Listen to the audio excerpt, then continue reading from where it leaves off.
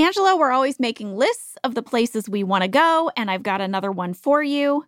Williamsburg, Virginia. Whether you're a foodie, a golfer, an outdoor enthusiast, a thrill seeker, a history buff, or just friends looking for a good happy hour, you'll find what you came for. There is lots of good food and drink to be found in Williamsburg. There's contemporary cuisine. There's local craft breweries. I heard there's a winery. That's stunning. Yes. You could go for a girls' weekend, a romantic couples trip, or a family vacation. So for your next vacation, visit Williamsburg.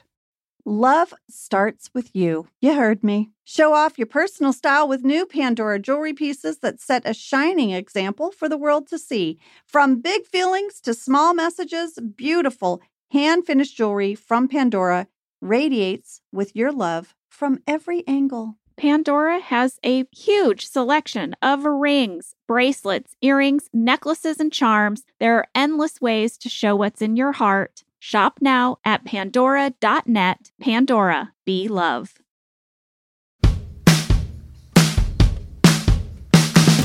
I'm Jenna Fisher. And I'm Angela Kinsey. We were on The Office together. And we're best friends. And now we're doing the Ultimate Office Rewatch podcast just for you. Each week, we will break down an episode of The Office and give exclusive behind-the-scenes stories that only two people who were there can tell you. We're the Office ladies. Hello. Hello, everyone. Welcome to Sabre. Yes, it is season 6, episode 15, written by Jennifer Salata, known to us as Jen Salata, and directed by John Krasinski. Yes, known to us as JK. Oh my gosh. John. Great job. I loved this episode. I did too. It was one of those sleeper ones that I hadn't watched in years. That I had forgotten about. Yeah, and I was cracking up. Oh my gosh, so many memories flooded back for me. All those daycare scenes. Oh, they were so good. Oh my gosh. And I can't wait to talk about them. I can't wait to talk about them. And there's even more in the shooting draft that didn't make it in. So we're gonna share it all with you. Here's a summary. Dunder Mifflin has officially been bought by a new company, Sabre. Gabe Lewis, the new director of sales, arrives in Scranton and brings with him a list of changes and new company policies that do not sit well with Michael. Michael seeks advice from a very unemployed David Wallace. Meanwhile, Pam and Jim tour a daycare center, and Aaron and Andy wait for the other to make a move. It is the most awkward courtship of two people. I was yelling at the TV screen. I was like, one of you just ask the other one out. They're making me crazy.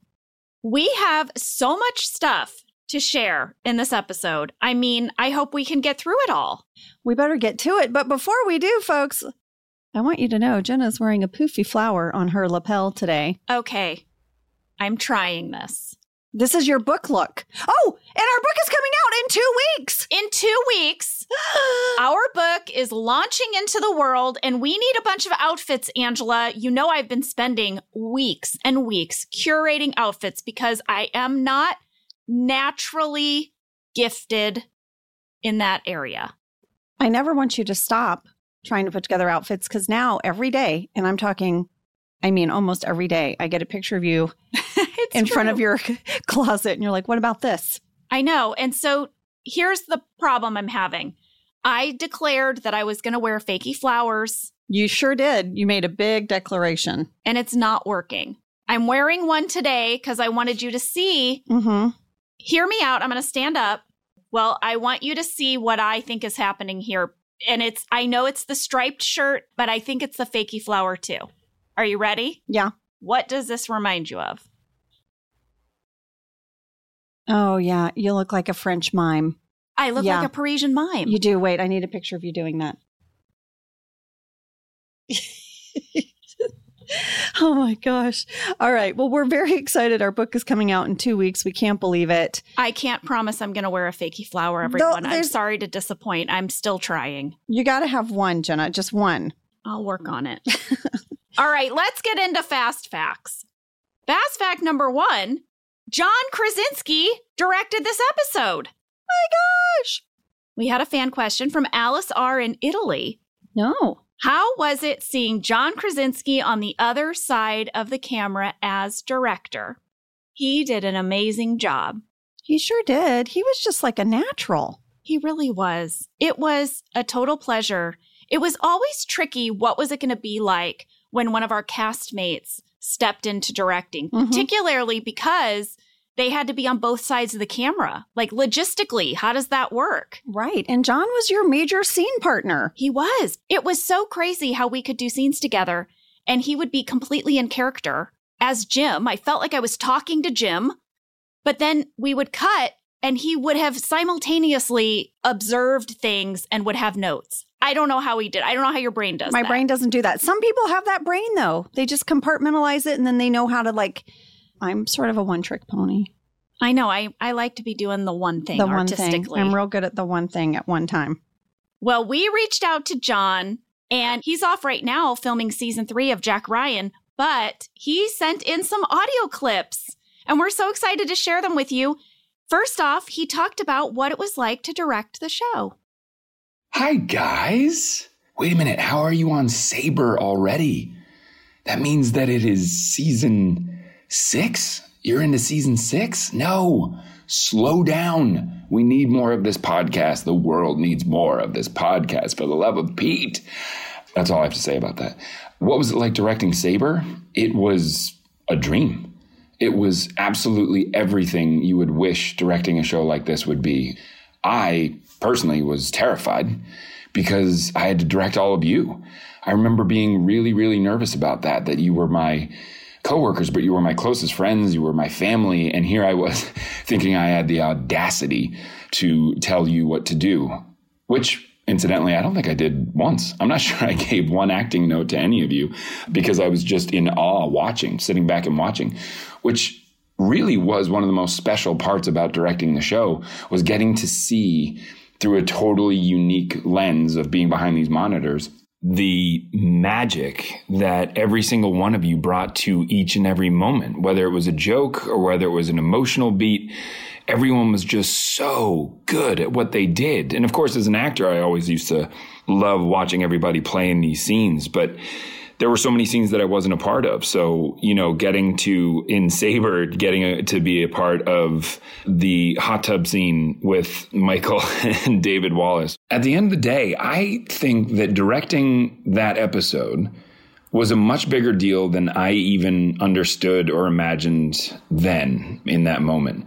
Because the truth is, directing's terrifying. As I told you, I was very nervous to do it on this show. And honestly, if it hadn't been for this episode being such an amazing experience, surrounded by such hugely supportive crew members, cast members, producers, everyone, I don't know that I ever would have done it again. Truly. I mean, I think it was something that I was really excited to experiment with on our show, but never thought that I'd go much further than that in trying to direct anything else. Can you imagine? Oh, man. Could you imagine if he didn't keep directing? He's so good. I know. I just love that John got to have this experience on our show for the first time, because you and I know how loving and supportive everyone was. This was true for other people as well. I mean, our editor, Claire Scanlon, has a very successful directing career in television. That started with The Office. That was because Greg was very encouraging of having different department heads step into that role of director, to step out of what they were doing and try this new thing in a really supportive environment. I feel like it launched the directing careers of many people. Randall Einhorn, our cinematographer. Matt Sohn. Yes. So many. And, by the way, the writer of this episode, Jen Salata. Yeah. I was just watching television the other day. I was watching Abbott Elementary, and she directed the episode. I was like, oh my gosh. Yeah. Jen. So many people. Well, listen, speaking of Jen Salata, there is a great interview with her and John over on OfficeTelly.com for this episode. I'll share some of what they talked about as we go along, but one of the things that it included were interviews with cast members about John's directing. Oh, really? Yes. So I'm going to tell you what people said. All right. Ellie said, John made me feel confident yet calm, and also made me laugh throughout the entire week. If it isn't too weird a thing to say, I feel like he took very good care of us. Oh. Brian said, He was bold, which I thought was cool. He wanted characters to try new things. Kate said, John was a very thoughtful director who created a great tone on set. He really did his homework on all levels. He took his job very seriously, but not himself. Like he didn't take himself too seriously. That's John. And then Creed said, which one's John? Oh my gosh, Creed. Creed so with perfect. the button. So perfect. All right, fast fact number 2. I'll have you know, this was not John's directorial debut. What was? So this might have been the thing that inspired him to keep directing, but it was not his debut. He had written, produced, and directed the film Brief Interviews with Hideous Men, based on the short story collection by David Foster Wallace. I remember this from the time we did the pilot. Mm-hmm. John loved this book. And I guess he purchased the rights to the book with his first paycheck from The Office. He had always wanted to adapt it. He's so smart like that. I know. He's such a forward thinker. He is. Originally, he was just going to write and produce the film. Did you know John majored in screenwriting at Brown University? I didn't know that. No. Yeah. So he majored in screenwriting, not acting. Writing was really his first love. So anyway, he had the rights, but he couldn't find a director. And I guess it was Rainn Wilson who said to him on set one day, why don't you just direct it yourself? That sounds like Rainn, too. Yeah, Rainn right? is very much the person that's like, why don't you just do it? And you're like, Yeah, oh, you well, do it. Okay. Yeah. So I guess Rainn Wilson kind of kickstarted John's directing career. The next thing he directed was this episode of The Office. Then he directed 2 more episodes of The Office, so 3 total. Then when The Office was over, he directed a movie called The Hollers. And of course, A Quiet Place. Which I watched on the plane. Oh, was lady. I crazy? Oh, lady. I jumped did out you of my yell seat. out? Yes. I was like, ah! Like, I'm sure people thought I was crazy. Oh my gosh. Well, you know, his next directorial project is a film called If, and he's reuniting with Steve Carell. Steve's going to be in it. Oh my gosh. We have to go see that together. Let's do it. So one more thing I want to point out before we move on to fast fact number 3, because fast fact number 3 is all Angela. Oh, no. So I'm squeezing a little extra information into my fast fact too, Squeeze it. which is that we need to point out what a very big deal it was for John to direct this particular episode, because he had to establish 2 new major characters in the show, Kathy Bates as Jo Bennett and Zach Woods as Gabe Lewis. And he directed Christian Slater. So this was not just a regular episode of The Office. Right. He had to do the whole Saber video. Oh my gosh, I didn't even think about that. He had to start a whole new company. He had to my gosh. establish Saber. That's a big episode to make your directorial debut, my lord. Well, John talked a little bit about it. Here we go. Introducing Kathy Bates, which was so mind-blowing. The Kathy Bates was not only on our show, but I was her first experience as a director, and for that I will always be apologetic to her. But I remember introducing that character and knowing that, I don't know, feeling a big responsibility that that character was going to be a big part of the show, and bringing along with her was Zach Woods, who I remember from the moment we shot his first stuff, the whole water bottle storyline, he was just so unbelievably funny. He was so reserved and this brand new instrument that we had to play with on the show, a totally different character than anybody else. And yet whenever he spoke, you couldn't take your eyes off of him. He was always so funny. And I just remember with the big story changes that were happening in the show, I was so nervous to be the one to introduce those 2 characters. And then in the end, I don't know, feel somewhat honored to have been a part of it. I think those guys were lucky to have John as a director. He's so personable. He puts you so at ease. I mean, listen, all of our directors have a place in my heart. They're all great. But John really does have a gift at like walking into a room and just putting everyone like out of their heads. Do you know what I mean? He's a good connector. He's good at connecting instantly. All right, Angela, it's you. It's Fast Fact 3. What do you got for me? Okay, here you go. Fast fact number 3 is courtesy of Joya Balfour. Oh, who, as you guys know, worked for NBC Digital.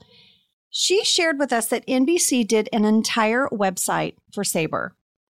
The site featured a bio on CEO Jo Bennett, the full Christian Slater video, a section with a company overview, Plus, it featured all of Sabre, oh my God, I'm doing it. Plus, it featured all of Saber's printer products, a Q&A with Kelly Kapoor in an article titled Print in All Colors. And my favorite section was an employee blog by Scranton accountant Oscar Martinez. And the blog was titled, There's No Accounting for Taste. What? Yeah. And here were a few of his blogs he posted. One was titled Winter Woe. The next one was titled Music Makes the People Come Together and Annoys Me at the Office. Oh my And gosh. lastly, he wrote a blog called A Different Voice. Joya found an archive of the website. The video's not on it, but some of the different elements are. I'll share in stories. It is hilarious. Oh my gosh. I know. I didn't know any of that stuff. I feel like NBC.com, like we've talked about it, they were just sort of ahead of the curve. Yeah. Another thing happening online at this time was a lot of people were very sad to see David Wallace go.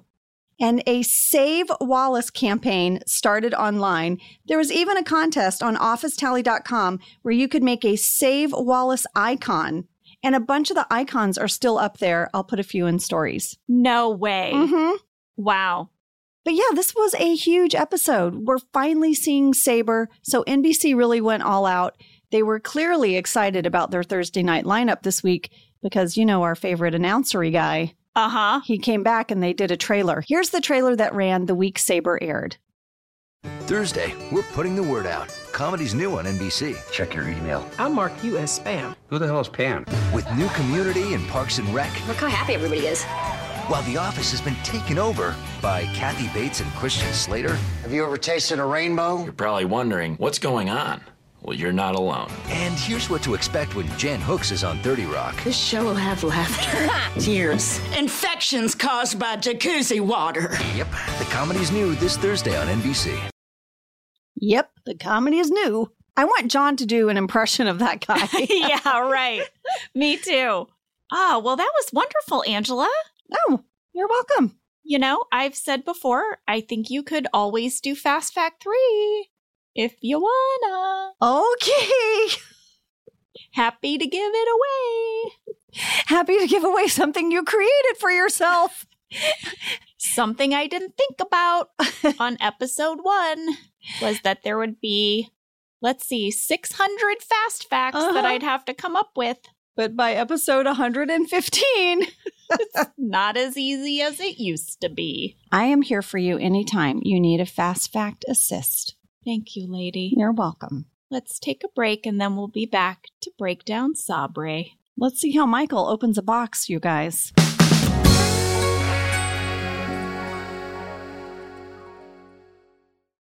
So this winter, we went on a little ski trip with another family and we got an Airbnb, which was so wonderful, right? Because you can make your own breakfast in the morning. We could even go there for lunch to warm up.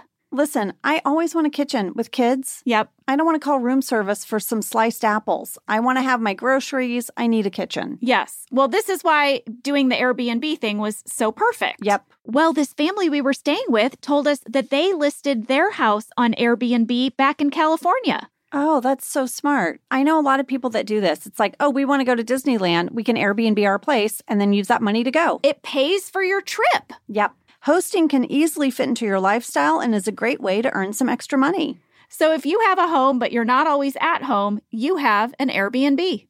Your home might be worth more than you think. Find out how much at airbnb.com/host. If you love tequila cocktails, then check out the award-winning 21 Seeds Infused Tequila. It's a one-of-a-kind tequila that is infused with the juice of real fruit. So it's smooth, it's not sweet, it smells fresh and bright, and it tastes incredible. 21 Seeds makes the most delicious and easy margaritas and cocktails so you can focus on the fun, like game night with your besties. With 21 Seeds, you only need 2 or 3 ingredients to make your perfect cocktail. Try 21 Seeds Infused Tequila. Learn more at 21seeds.com. Enjoy responsibly. 21 Seeds, Diageo, New York, New York. When you travel, do you ever think like, oh no, I hope I locked up? Did I leave a window open? Things like that. Well, that's why you should invest in Simply Safe Home Security today. Simply Safe was named Best Home Security System in 2024 by the U.S. News and World Report, and Newsweek ranked it Best Customer Service in Home Security. Well, you all have heard me talk about Simply Safe because it really is simple and it does make me feel safe. We went through the website and we picked exactly what we needed for our home. That's what I really like, is you can customize what you need to fit your living space, you know? I love our Simply Safe. Simply Safe has given me and many of my listeners real peace of mind, and I want you to have it too. Get 20% off any new Simply Safe system when you sign up for Fast Protect monitoring. Just visit simplysafe.com/officeladies. That's simplysafe.com/officeladies. There's no safe like Simply Safe.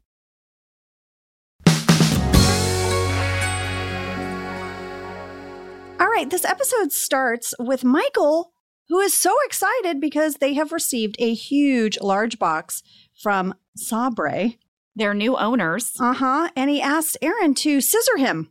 Right. Which means to, I guess, toss him scissors from across the room. Throw scissors at him. Pam is the only one that clocks this as disturbing. Yes. We had 2 fan questions that I loved. The first is from Cessia Z in London, Ontario, Canada, who said, when Michael says that the box is from Sabre to Sabre us, Michael says the us as if he's referring to everyone in the office. But in reality, the us probably means United States. I think that's the funniest thing ever. I loved that. It didn't occur to me until I read this letter that that's what he was doing. Our other bit of mail came from Haley H. in Beaumont, Alberta, Canada, and also many others, by the way, wrote in to say, how did you guys do the bit when Aaron throws the scissors to Michael? Are they fakey scissors? I hope so. Yes, they were fakey scissors. They were made by Phil Shea via the Hand Prop Room. Randy Cordray confirmed that they were rubber, but they looked very real. I remember this about them. They did not open and close. They were permanently in the open position. Because they were rubber. Randy said that they added a special effects sound in post to make them sound like real scissors. So amazing. I kind of want to go to the Hand Prop Room. What are they making over there? Can we do a factory tour of the Hand Prop Room? I would love nothing more. How does that work? I don't know. You call up and say, I need fakey scissors in the open position. Where do you do it? How does this happen? I bet that's where Phil Shea had the teeny tiny real tennis racket made for my son's Halloween costume when he was a baby. We just have a lot of factory tours, and I can't wait for each one. Hand Prop Room, we're coming for you. Well, Michael is going to tear into this box with those rubber scissors. Yep. And there is a running joke in my family, lady, that I do it wrong when it comes to opening packages. Do you open it like Michael? I just get it open. I get it open. So that's a yes. So you know how like some packages come with like a little built-in Ziploc-y thing? Yeah. And if you open it correctly, the Ziploc will work? Yeah. I never get it right. Okay. Like that's not going to happen. Or there will be a big thing that says, peel here. I miss that every time. Okay. That's not going to happen. So if something's really like a disaster in the pantry, chances are I opened it. That's very funny. I think you know how I open a box. I mean, probably meticulously along the little perforated line. Well, yeah, because number one, what if I need to reuse it? You know, what if I don't like what's inside and I have to return it? I'm going to need that packaging. Oh, yeah. Or what if I do like what's inside? I'm going to want to break that down and put it in the recycling. You know what I mean? I'll break it down. I mean, it's already broken down by the time I open it. Anyway, when I saw that scene, I was like, Josh, is that me? And he was like, yeah. That's amazing. Yeah. Well, Michael's going to have a great talking head now where he explains that Dunder Mifflin was acquired by an electronics company, that Sabre stepped in and saved their butts at the 11th hour. I want to point out that during this talking head at 29 seconds, Chris Workman, who was our first assistant camera operator, is the person who is putting up the Sabre sign underneath the Dunder Mifflin sign in the lobby. That's Chris? That's Chris. Oh, I love that. Well, there was a candy bag talking head alternate. Oh. And it was a must shoot. So we shot this but it wasn't used. And I just loved it so much. Here was the alt talking head for Michael. Dunder Mifflin was recently bought out by an electronics company named Sabre. Great things come from the South, like chili and Wyoming. Well, now you can add another distinguished name to that list. Michael Rodeo Cowboy Garth Brooks Scott.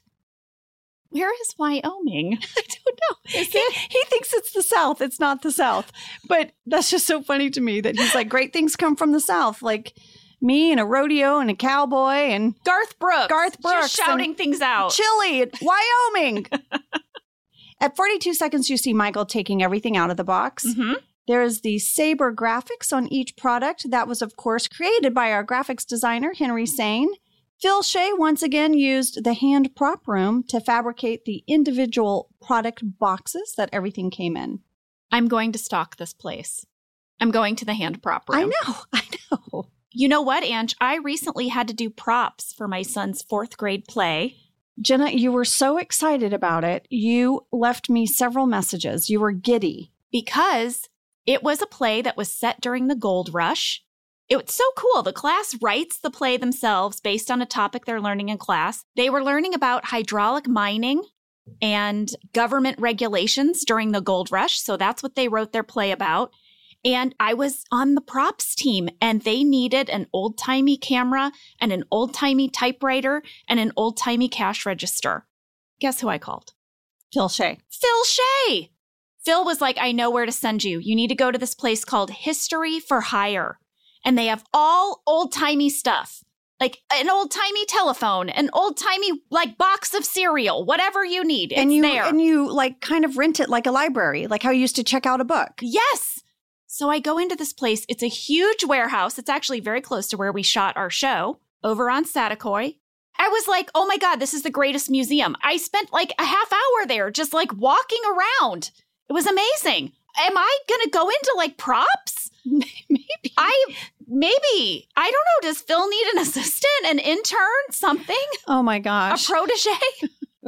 You know what I would love? I would love to show up to a set and you walk out with a tray of different types of like mallard ducks for me to use in my scene. I'm like, Jenna, I'm working with Phil today. I'm working with Phil. We've got a lot of props. And I'm going to use a silver tray because that's how you do it. Yeah. How Phil taught me. Well, this box contains a new printer for accounting, a fax machine for sales, and the thing Michael's most excited about, a scanner. Yes, he immediately starts scanning weird things like a child would.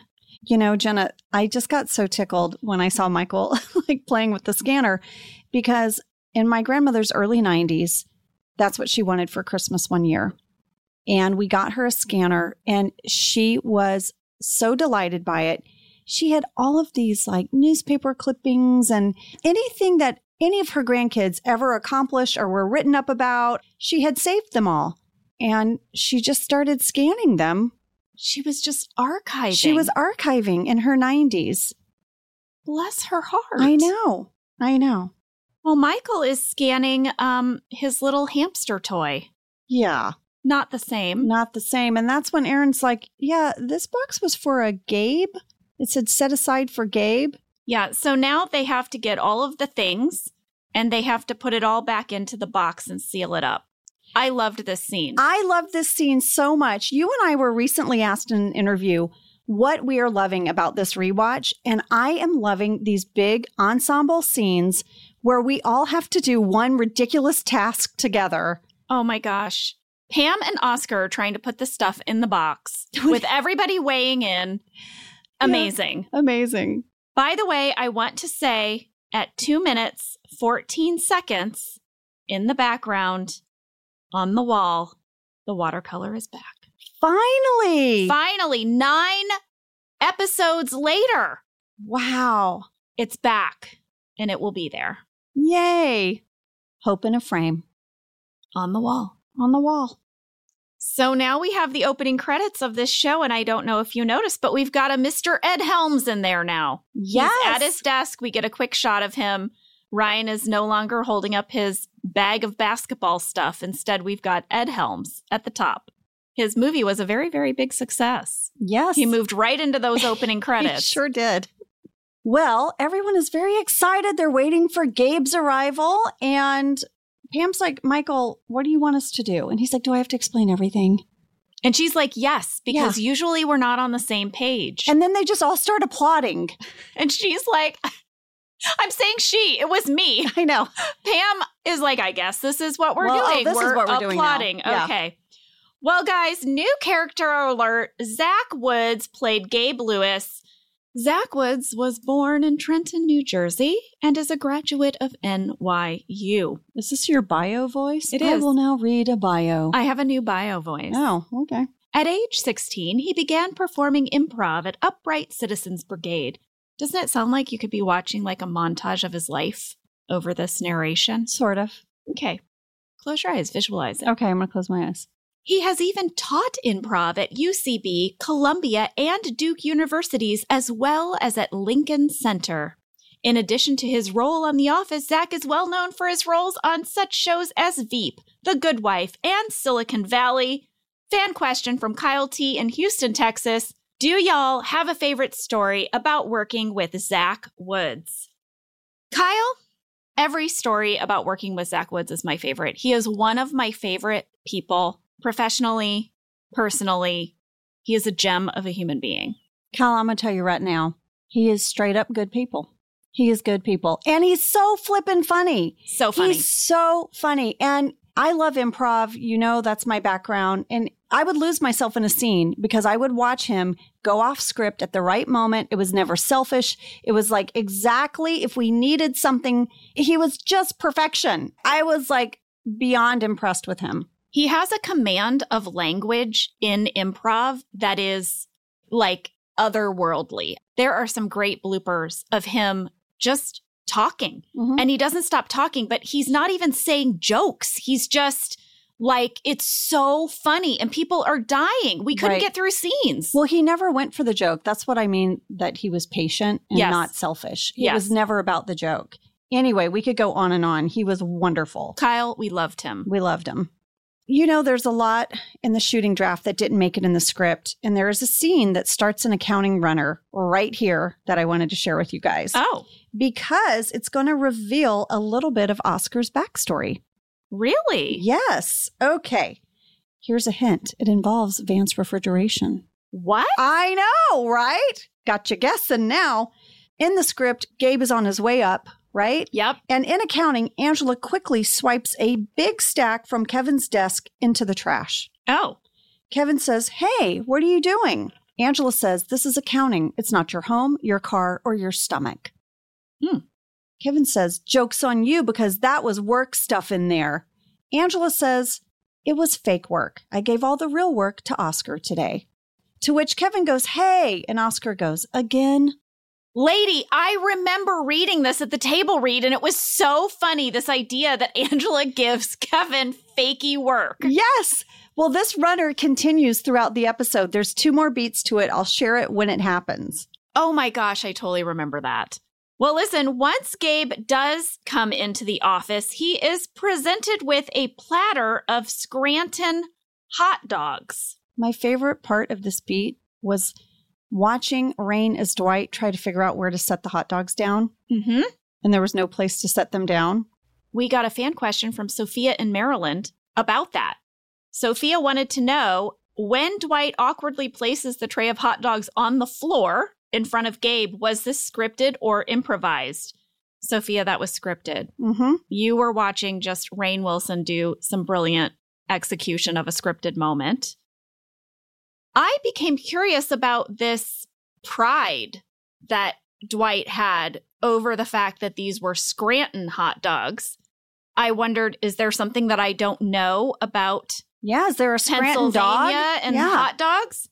Well, according to Pennsylvania Eats, they have an article called the Pennsylvania Hot Dog Bucket List. You can just travel through Pennsylvania eating hot dogs. And here's what it said. For an old school hot dog experience in Scranton, look no further than Coney Island Lunch, where it's all about Texas wieners, which are a bit different than your standard hot dog. Using a 93-year-old recipe, Coney Island Lunch makes its hot dogs with a Burke's all-beef wiener on a National Bakery roll, topped with Dusseldorf mustard, fresh diced onions, and its famous chili sauce, which is also available for sale by the pint or quart. Though not quite traditional, you can also top yours with cheddar cheese sauce, sweet relish, and sauerkraut. Beloved in the region, this lunch counter's Texas wiener was named third best in the USA. Wow. By Fox News, and it was also ranked on the Daily Meals list of the 35 best hot dogs in America. So I guess Scranton is making the dogs. So this was true. True. As everyone's applauding for Gabe, Gabe applauds right back and says, "And to you." Amazing. Amazing moment. And Michael says, we're so excited to meet you. We've even prepared a song for you. Yes, to which Gabe says, I'm going to record it and put it on the Saber website. And immediately Michael looks at everyone and goes, Saber. Saber. And Saber. Everyone's like, Saber. Saber. Well, it's not going to be enough time for Andy and Aaron to adjust their song that they've planned. It is amazing, this song. It is a song parody to the tune of Party in the USA by Miley Cyrus. I thought we should listen to it.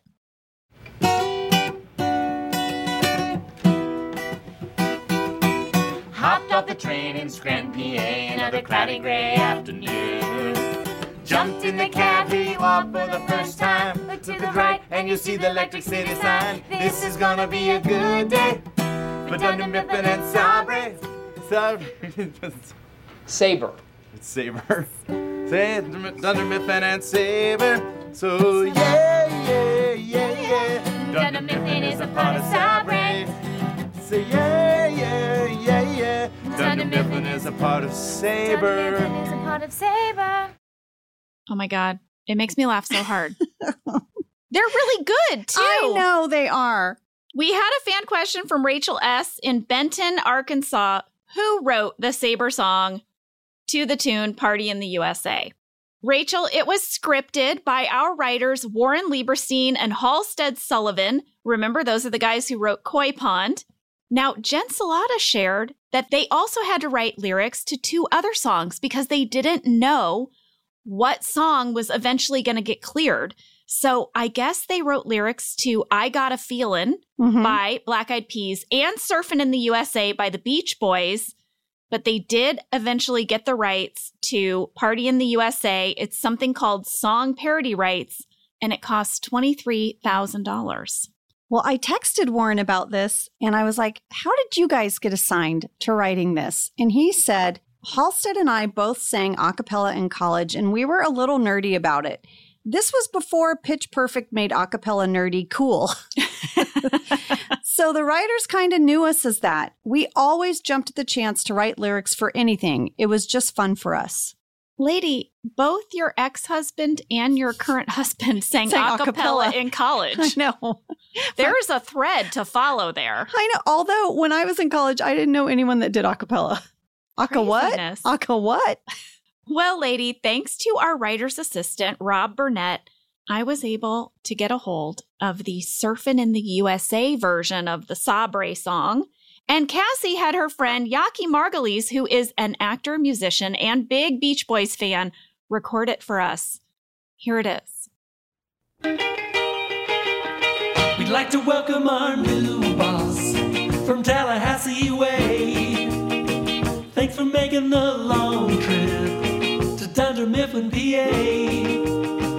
Have a coffee and donut. Take off your coat and stay. Over there, that's Phyllis. She's working for Sabre. And back there in the annex, Kelly and Ryan play. Kevin, Oscar, and Angela. And numbers all day. And everyone on the sales team, Green, Meredith, and Tobey, are happy to be working for Sabre. We're happy to be working for Sabre. Happy to be working for for Sabre. Happy to be working for Sabre. Happy to be I mean, that is an amazing Brian Wilson impression. It's so good. It's so good. stinking good. And Warren and Halstead had to write all those lyrics for that. I know. And talk about small world. I know, Yaki. I know. So he officiates bar and bat mitzvahs, and he officiated a bat mitzvah that you were at in Ojai, like very recently. 3 weeks ago. That's crazy. He's wonderful. That was so great. Yaki, thank you. Well, Jim is being just adorable new dad. He's map-quested directions, even though it's just a few minutes away, to their appointment to look at a daycare. Pam and Jim are going to tour daycares. Can I say something? What? In this scene, yes, Jim is being adorable, but at 5 minutes and 9 seconds, that fuzzy, eyes half closed, frizzy-haired photo of Pam is very clearly on Jim's desk. What is that? What is that? I don't know. It is so bizarre to me that this is a photo that has made its way into a frame ever and is so prominently on Jim's desk. Maybe that's the young gal he fell in love with. That frizzy hair. She can't open her eyes all the way? No. She's constantly mid-blink? My sister Billy rarely has her eyes open in any photo. I don't know. I'll let it go, but it's there. Pam and Jim have a talking head where they explain that they have found a very highly rated local daycare. It's very hard to get into, so they have to go in for an interview. Yeah, and I think Jim has his first dad pun where he says, if not, there's always the army, the infantry. He's so ready to be a dad. Dad pun! Way to go. Well, there was an alt Jim Pam talking head that was in the shooting draft. It was a must shoot. I have to read it to you. It made me laugh. Okay. Pam says, we found a great local daycare, but it's really hard to get into. Jim says, ideally, we would have called the moment we conceived. Pam says, but usually you fall right asleep. Whoa. Okay. Some TMI there. Yeah. About Jim and Pam. I know. That was a must shoot. So you shot that. It exists somewhere. Wow. That is so much more than we need to know about their private life, I think. I have noticed in the shooting draft, whenever we get to the alts, that sometimes they do peel back a layer to Jim and Pam, and they always back away from it. They always end up not picking it. Well, now we're going to go into the conference room, and Gabe is going to play an introduction video. It is a video about the new company that has acquired them, Sabre, and it is starring Christian Slater. As Christian Slater. I know. Michael has never been more impressed. Oh, now he's so excited about this company. Oh, yeah. I thought we needed to hear it. So you've just been bought by Sabre. You probably had a lot of questions.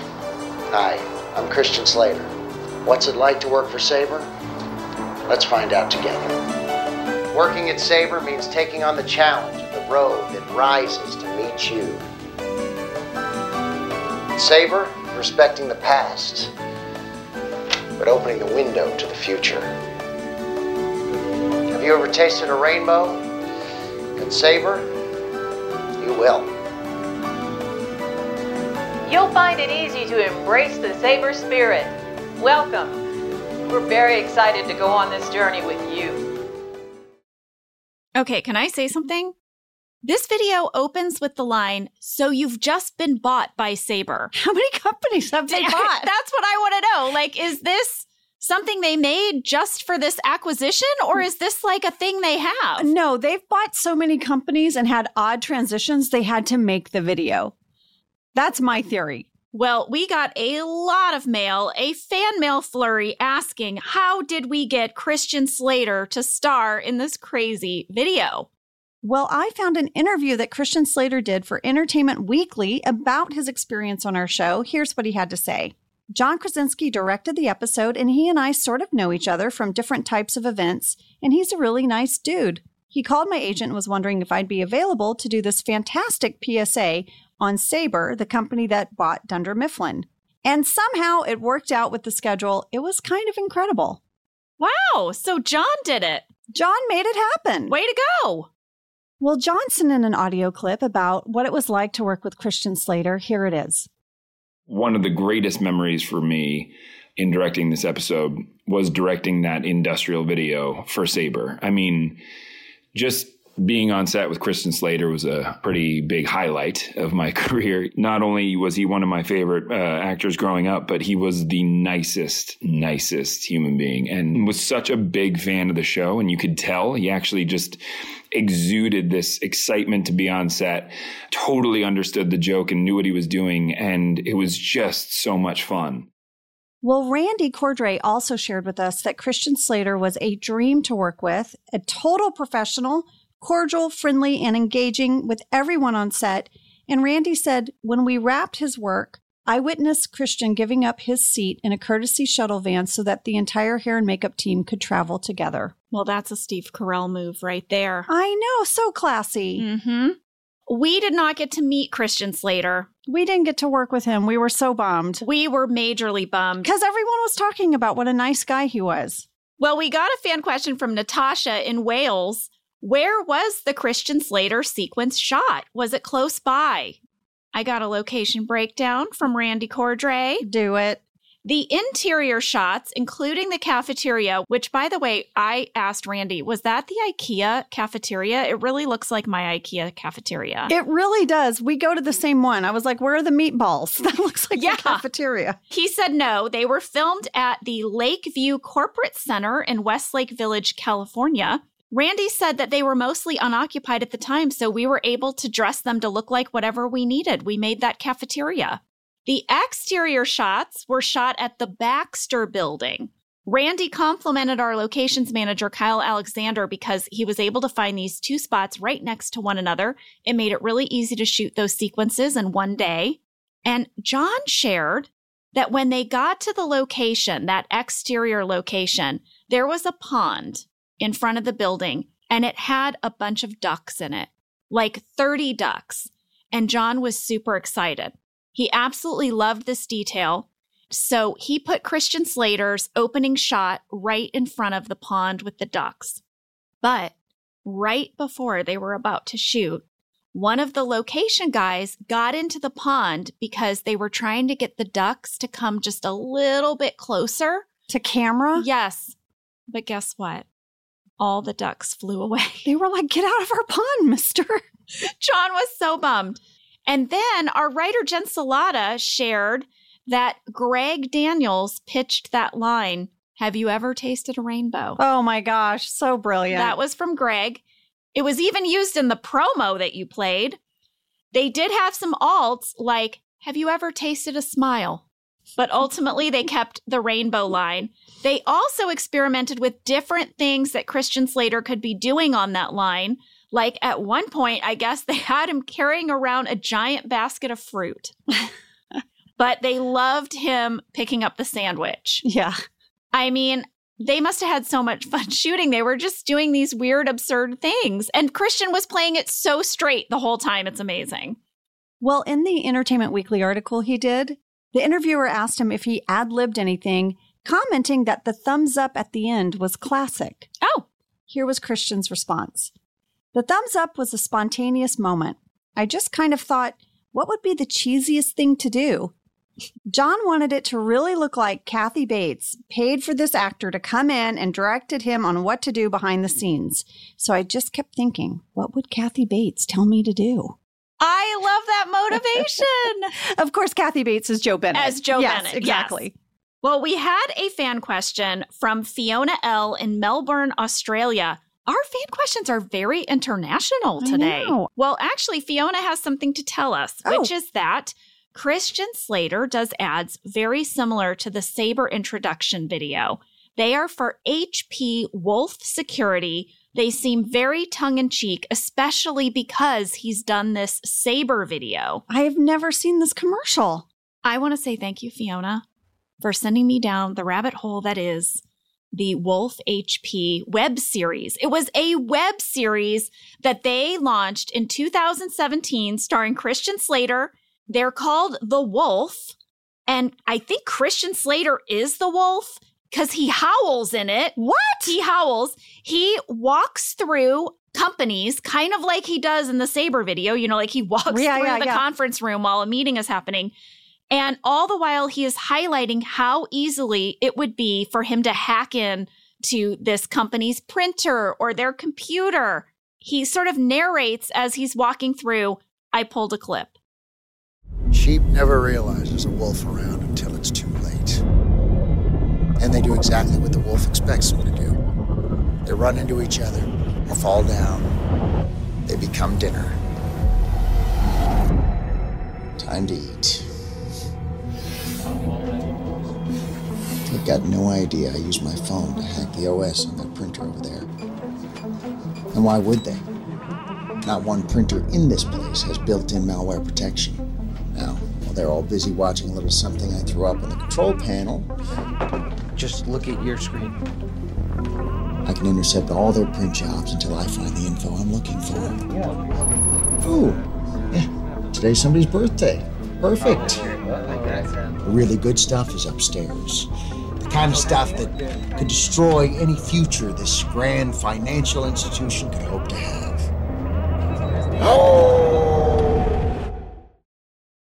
Do you hear all the sheep noises? I can't talk.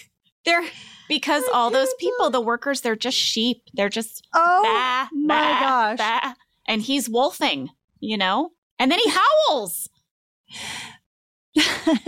That is the most dramatic, over-the-top corporate commercial I think I've ever heard. Like, we only could hear it. Sam and I are dying laughing. Like, we don't have a visual, just like you guys listening. Oh, my gosh. Yeah. I mean, you guys, each one is like a few minutes long. It was a whole series. Oh, my gosh. And I love, really dramatically when he's like, they have no idea. I just hacked in. Yeah. To their phone. Well, listen, I didn't know that you could hack into a printer until I watched this video. That's what he's doing in this clip. He's hacking their printer. Hacked. Anything can be hacked, guys. I learned something. And I guess they just re-upped this campaign. So look for it. Well, remember years ago when we found out that you could hack someone's camera in their computer? And so then we started putting Post-it notes over our cameras. Over our camera. Uh-huh. I know. Everyone, you should do that. You should put a Post-it note over the little camera in your computer. Right. Or a piece of tape or what have you. Yes, because we read that article where you can hack into it and then people just watch you in your house. How creepy. It's creepskis. Super creeper. All right. So back to the conference room. Mm-hmm. Gabe has shown the video. People are digesting it. Jim has a sarcastic talking head about it. With a great impression by John Krasinski. Very good. Well, he's good at the impressions. Mm-hmm. Well, now Gabe is going to explain that Sabre primarily sells printers. So he wants everybody to consider themselves printer salesmen who also sell paper. Michael doesn't like this. He doesn't care for it. It's about to get worse for Michael, though. Gabe then starts going over all the new company policies. At 6 minutes, 58 seconds, Meredith yells, "Talk about vacation days!" Such a odd heckle from Meredith. This was a much longer scene where everyone shares about their vacation days. And Jenna, it just cracked me up. I want to share a little bit with you. Meredith says, "I saved up days from last year. I want to go to Jamaica." And then she stands up, rolls her hips, and says how Meredith got her groove back. Okay. Mm-hmm. Stanley has a talking head where he says, "I need those vacation days. I have 2 women. One likes to ski and one likes the tropics. It's very difficult, but I am not complaining or asking to be judged. I just need some time off." Okay. And then Michael says, "What if you've been saving up for days like a big trip in the future, like a 40-day family safari?" Oh, Michael. Gabe says, "I'm sorry, but maybe you could look into a 2-week safari for your family." And Michael says, "You can't take 12 kids on a safari in only 2 weeks." And Stanley says, "You can if they're imaginary." Oh, my God. And then Kelly explains she actually owes the company days because she tried out for American Idol and took time off. She went to Atlanta, Boston, and Cincinnati, and she did not advance. These are amazing. I know, but here's my favorite part. This scene would have ended with a line from Creed, and I am so bummed it got cut. While they're talking about their vacation time and whether it will roll over or not for Sabre, Meredith sees the IT guy, right? Yes. And she says, hey, who the hell's going through our stuff? And Creed says, oh, that's just Sam. He's with me. What? And then Gabe goes, actually, that's Nick, your new IT guy. And then the scene progresses as aired. But I just love that Creed thought he knew this guy. He's like, oh, that's Sam. He's with me. Well, here is something that a lot of people flagged. When we cut over to Nick, the new IT guy, many people noticed that it is the same person who was giving graphic design career advice to Pam at the job fair. Yeah.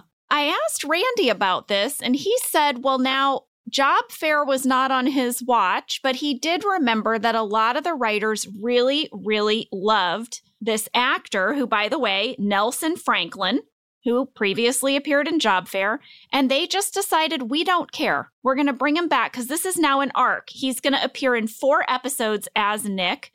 He's really an amazing comedic actor. You've probably seen him on Blackish, Veep, Arrested Development. And Angela, you know him because you guys were both on Black AF together. We were. There was just the craziest little office reunion. Ken Kwapis directed our episode. Nelson and I played writers in a writer's room. It's so funny. So funny. And then Rashida plays Kenya's wife. And we all were there on the same day. Well, we had a blast. Nelson's great. I was excited he got to come back. Me too. I really liked him. His character is going through our computers and he's going to put up like blockers so that we can't waste time on certain websites. I mean, when he says YouTube, it looked like Michael pooped himself a little. Very upset. But wait. There's more. It doesn't stop there. Gabe has even more new policies. But before we do that, I think we should take a break. I need to use the restroom. Okay. You're not going to argue with me. I appreciate it. I will never argue with you for having to pee. You know this about me. It's one of our company policies. Pee whenever you need to. Go to the bathroom, you go to the bathroom. That's right.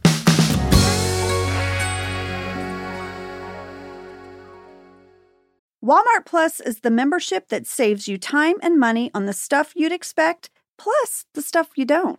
Like gas. You can save on gas while you drive the kiddos to soccer practice. Plus, take some guilt-free time on the couch because Walmart Plus also saves you time and money with free delivery. It's perfect for ordering new batteries for your remote, or maybe some more coffee when you notice that you're suddenly out, or maybe snacks for movie night. Plus, save on the actual movies with Paramount Plus subscription. You can stream Top Gun Maverick plus Mean Girls, Jenna. You can stream Mean Girls on Paramount Plus. Because savings is what the whole Walmart Plus membership is all about. Members save on gas, plus free delivery, plus Paramount Plus, plus so much more. Start a 30-day trial at www.walmartplus.com. See Walmart Plus terms and conditions. $35 order minimum. Paramount Plus Essential Plan only. Separate registration required. Your home is your creative canvas. It can be an expression of your unique style, and only Wayfair has everything you need to bring that vision to life. All right, we just got my daughter the cutest cozy swivel chair, and it's like fuzzy, and it sits in the corner of her bedroom, and I love it. Well, Wayfair makes it easy with fast and free shipping, even on big stuff like your fluffy chair, Ange. They'll even help you set it up. Every style is welcome in the Wayborhood. Visit wayfair.com or get the Wayfair mobile app. That's WAYFAIR.com. Wayfair, every style, every home.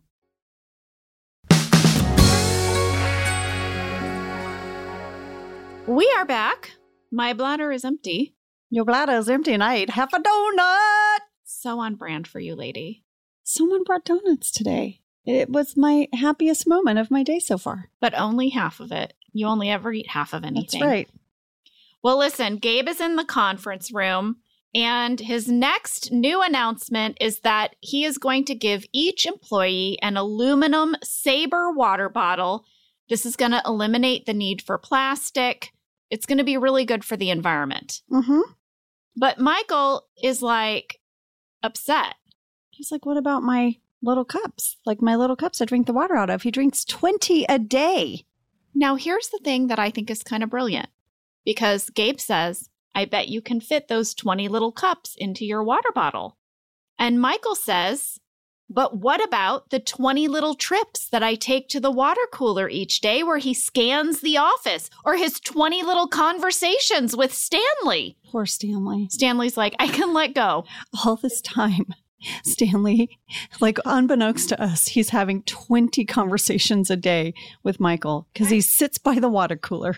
I'm surprised he hasn't moved the water cooler personally, that Stanley didn't move it like back into the annex. I'm surprised Stanley hasn't requested to like trade seats with Creed.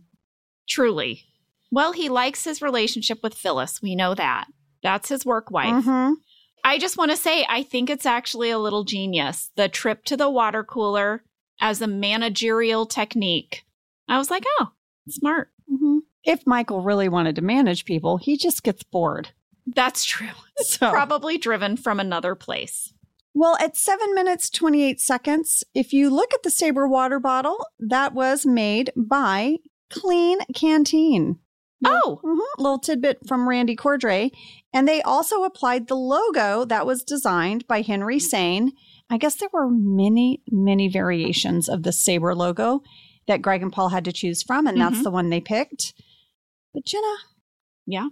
The whole time I was watching this scene, all I could remember was we did this. We did this! Yes! Paul Lieberstein made us all drink out of these canteens. Yes! And I was like, wait, I know I have something in my digital clutter about this. Some email saying that we were getting rid of plastic water bottles. I knew I had something in my digital clutter about this. Sam?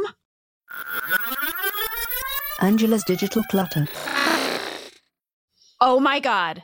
So Jenna, we all got an email during this time that there wouldn't be plastic water bottles on set. Yes. That we were all getting a stainless steel water bottle. Yep. That said Dunder Mifflin on it. Yep. And we were going to refill them throughout the day. So Jenna, you remembered so quickly it was Paul. I couldn't remember if it was Paul or Brent because I remember Brent was very much about being healthy and eco-friendly. Yes. I texted Brent. Brent, was this you? He was like, no, I'm pretty sure it was Paul. So then I emailed Paul and I said, Paul, I know we did this, right? I found in my digital clutter. Was this your idea? And was it also part of the inspiration for Gabe and his Sabre water bottles? And this is what Paul had to say. Paul said, yes, I tried to get us to be plastic free. It worked for a little while. I remember that too. It was very short-lived. I know. He said, as far as it being an intended storyline for Gabe, he doesn't have a clear memory that was specifically a Gabe storyline, but in general, so much of what was happening around us was inspiration for the show. All right. It was probably connected, but I was like, oh my gosh, we did this. Do you know what I remembered? What? Was standing in line to refill it. There literally was a line. Yes. Well, you know, Paul told me that this was sort of a craze that was happening during this time. Companies were really trying to limit plastic use. And so he wanted us to be a part of that, you know? Yes. I do think it's a great idea, but I think you need more than one refill jug area. That probably would have helped. That would have helped. Well, Michael has a talking head about all this where he says, okay, there's a small part of him that's excited about the new company, but 70% of him is water. And at the end of this talking head, he says that he thinks these changes suck ball. Because you know what he was going to say. Sucks balls. It was so funny. I guess cutting off the end of Michael saying balls was an idea that John had. He came up with it in editing with Dave Rogers, and I love their take on this. So what they were saying was that obviously Michael completed his sentence, but they imagined that when the documentary aired, that the documentarians would have left in all of the footage, but the network running the documentary would have to cut it off. Right. Because of, you know, standards and practices. And he said they based that on the amount of times that we had to cut things or change things because of standards and practices. Every episode, probably. Very realistic. Well, listen, Angela, you mentioned the line to fill their water bottles. And while Michael is in line, Toby's getting water and it runs out. Toby says we kicked it, which cracked me up. Me too. I wrote it down at 8 minutes, 45 seconds. That's what you say when a keg runs out, right? I know. Well, what does that tell us about Toby? Well, I think what does it tell us about Paul? because I've bought a pony keg with Paul and we've kicked it. See, I would never use that language because I've never purchased a keg and I've never had a beer out of a keg. Oh, man. I'm not a beer person. Listen. Now, I'll do a flavored ale or a cider beer. A really, really cold keg and like getting a beer out of a super cold keg. It's great, especially like on a hot day. Maybe you put one, at second base because you're playing softball with friends. And if you make it to second base, you get a beer and you get a little tooted while you're waiting to run into home plate. That cold beer out of a keg, it's amazing. I mean, that sounds miserable to me. You drink some beer and then you have to run on your sloshy beer stomach? Have you seen like co-ed softball, like with a group of friends? This is not like you have lived part real of life athleticism that I haven't lived. You've had all these experiences, and to me, it's like you lived in a foreign land. What foreign land of softball and beer? Yeah, I have no frame of reference for that. I know you and Lee bond over this stuff all the time. Is this a Texas thing? I mean, I'm sure they're doing it in Missouri. No. Where was I? What was I doing during this time? This was just like a hip young person out in the world. I've never been a hip young person. Well, that's true. I've been a 65-year-old woman since the day I was born. It's true. And I love you for it. Thank you, lady. As I stare at your big fake flower that's on your lapel. I know it's not working. I wore it in today because I wanted to prove to you that this cannot happen on our book launch tour. It can't. Look at me. It's ridiculous. You never had... Is water coming out of this flower? Squirt, squirt. It's borderline clownish. It can't happen. You never had to prove it to me. I've known it from the beginning. Well, I needed to prove it to myself. All right. Where are we? Well, Toby has just kicked the water cooler. Oh, yes, that's right. Well, now Michael's going to confront Gabe. He's going to say, listen, I don't mean to seem ungrateful, but I am really struggling to embrace some of these changes, such as all of them. Gabe says it's kind of above his pay grade. He can't really change any of the policies, but he'll see what he can do. And now, Pam and Jim are going to enter the daycare center. All of these scenes were absolutely delicious. I loved watching them. We had a fan question from Alice R. in Italy. Where did you shoot the daycare scenes? Was it a real daycare? Did you make any changes? Lady, did you recognize it? No. Okay. Well, it's called Sandbox Daycare. We made that up. That's not even a real daycare in Scranton. We shot this at Peekaboo Playland in Eagle Rock, California. Did you not take Isabel to Peekaboo Playland? Was that after she was a toddler? This was all the rage when my kids were little. Eagle Rock's far from me. I guess that's true. Yeah, we had tons and tons of Playland type places right by me, so I never needed to venture this far. Well, when I did this episode, I didn't have kids. But then when I was rewatching it, I was like, it's Peekaboo. It's Peekaboo Playland. I've spent so many days in this space. See, the one by me is the Coop. I spent tons of time at the Coop. I've been to the Coop. Yeah. All right. So there's a big twirly slide in the middle. Yep. There's like a tree house around the curly slide. It's the cutest dang thing. When we get there, Jim and Pam are totally charmed, except Jim accidentally walks in on the daycare director who is using the little kiddie toilet. Those toilets are so low to the ground. Well, they need to be because little children. I know, but seeing a grown man on it really did. I was like, oh my God. John sent us in an audio clip of what it was like to shoot in the daycare. Here's what he had to say.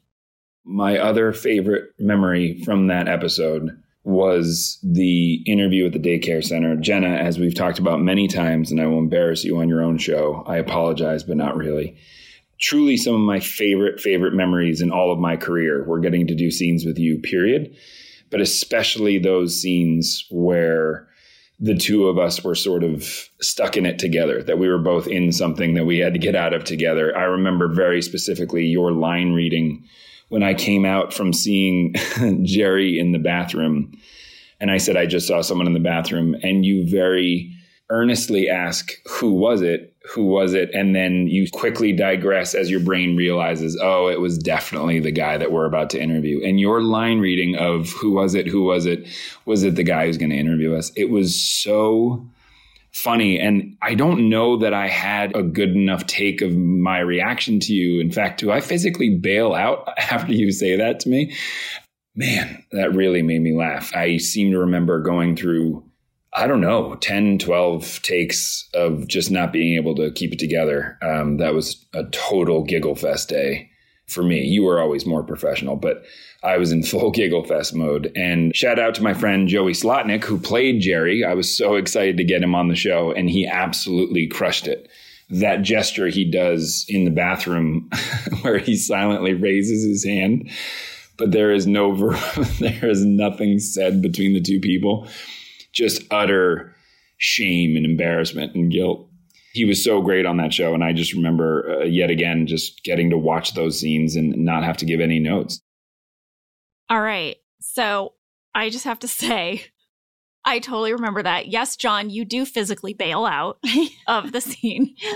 But also, you know what? I really appreciate him saying that he liked shooting these scenes with me, because I think there's often a lot written about our romantic chemistry on screen, but we had a really special comedic chemistry together. And I feel like this storyline really highlights that. We were great partners all around. I agree. And I loved what John said about when you guys were both in a sticky situation together. Yes. I loved it. And, you know, John mentioned Jerry, the daycare director, was played by Joey Slotnick. He was a really good friend of John's. He had also been in John's movie, Brief Interviews with Hideous Men. But Joey had actually auditioned for this part through Allison Jones. I guess he'd auditioned for other roles on the show. And when this role came up, she thought of him, and she knew he was John's friend. Mm-hmm. But you might recognize Joey from the TV shows Alias, Boston Public, The Single Guy, or Nip Tuck. He was also in the movies Twister and The Secret Life of Walter Mitty, which, by the way, is one of my favorite movies, directed by Ben Stiller. Well, I met Joey years ago. When I first came to Los Angeles, my friend got me a job just for one season being a stand-in on The Single Guy. I didn't know you were a stand-in. Yeah, just for one season. Still. It was so cool. What a great way to learn the ins and out of a 4-camera show. Yes. You know, I did background work for years when I first came out. Same. A great way to just sit on a set and observe how it works. So by the time I finally booked a role and I had a line, I was like, oh, I know the flow. Like, I know some of the language. Yeah. I know this world. And in 4-camera, stand-ins walk through the role while they're lighting. They say the lines, they go to the mark. It was such a great education. And Joey was so nice to everyone. That's my memory of him. Well, we got some mail asking, why aren't there any kids at this daycare? Right. Well, there actually were.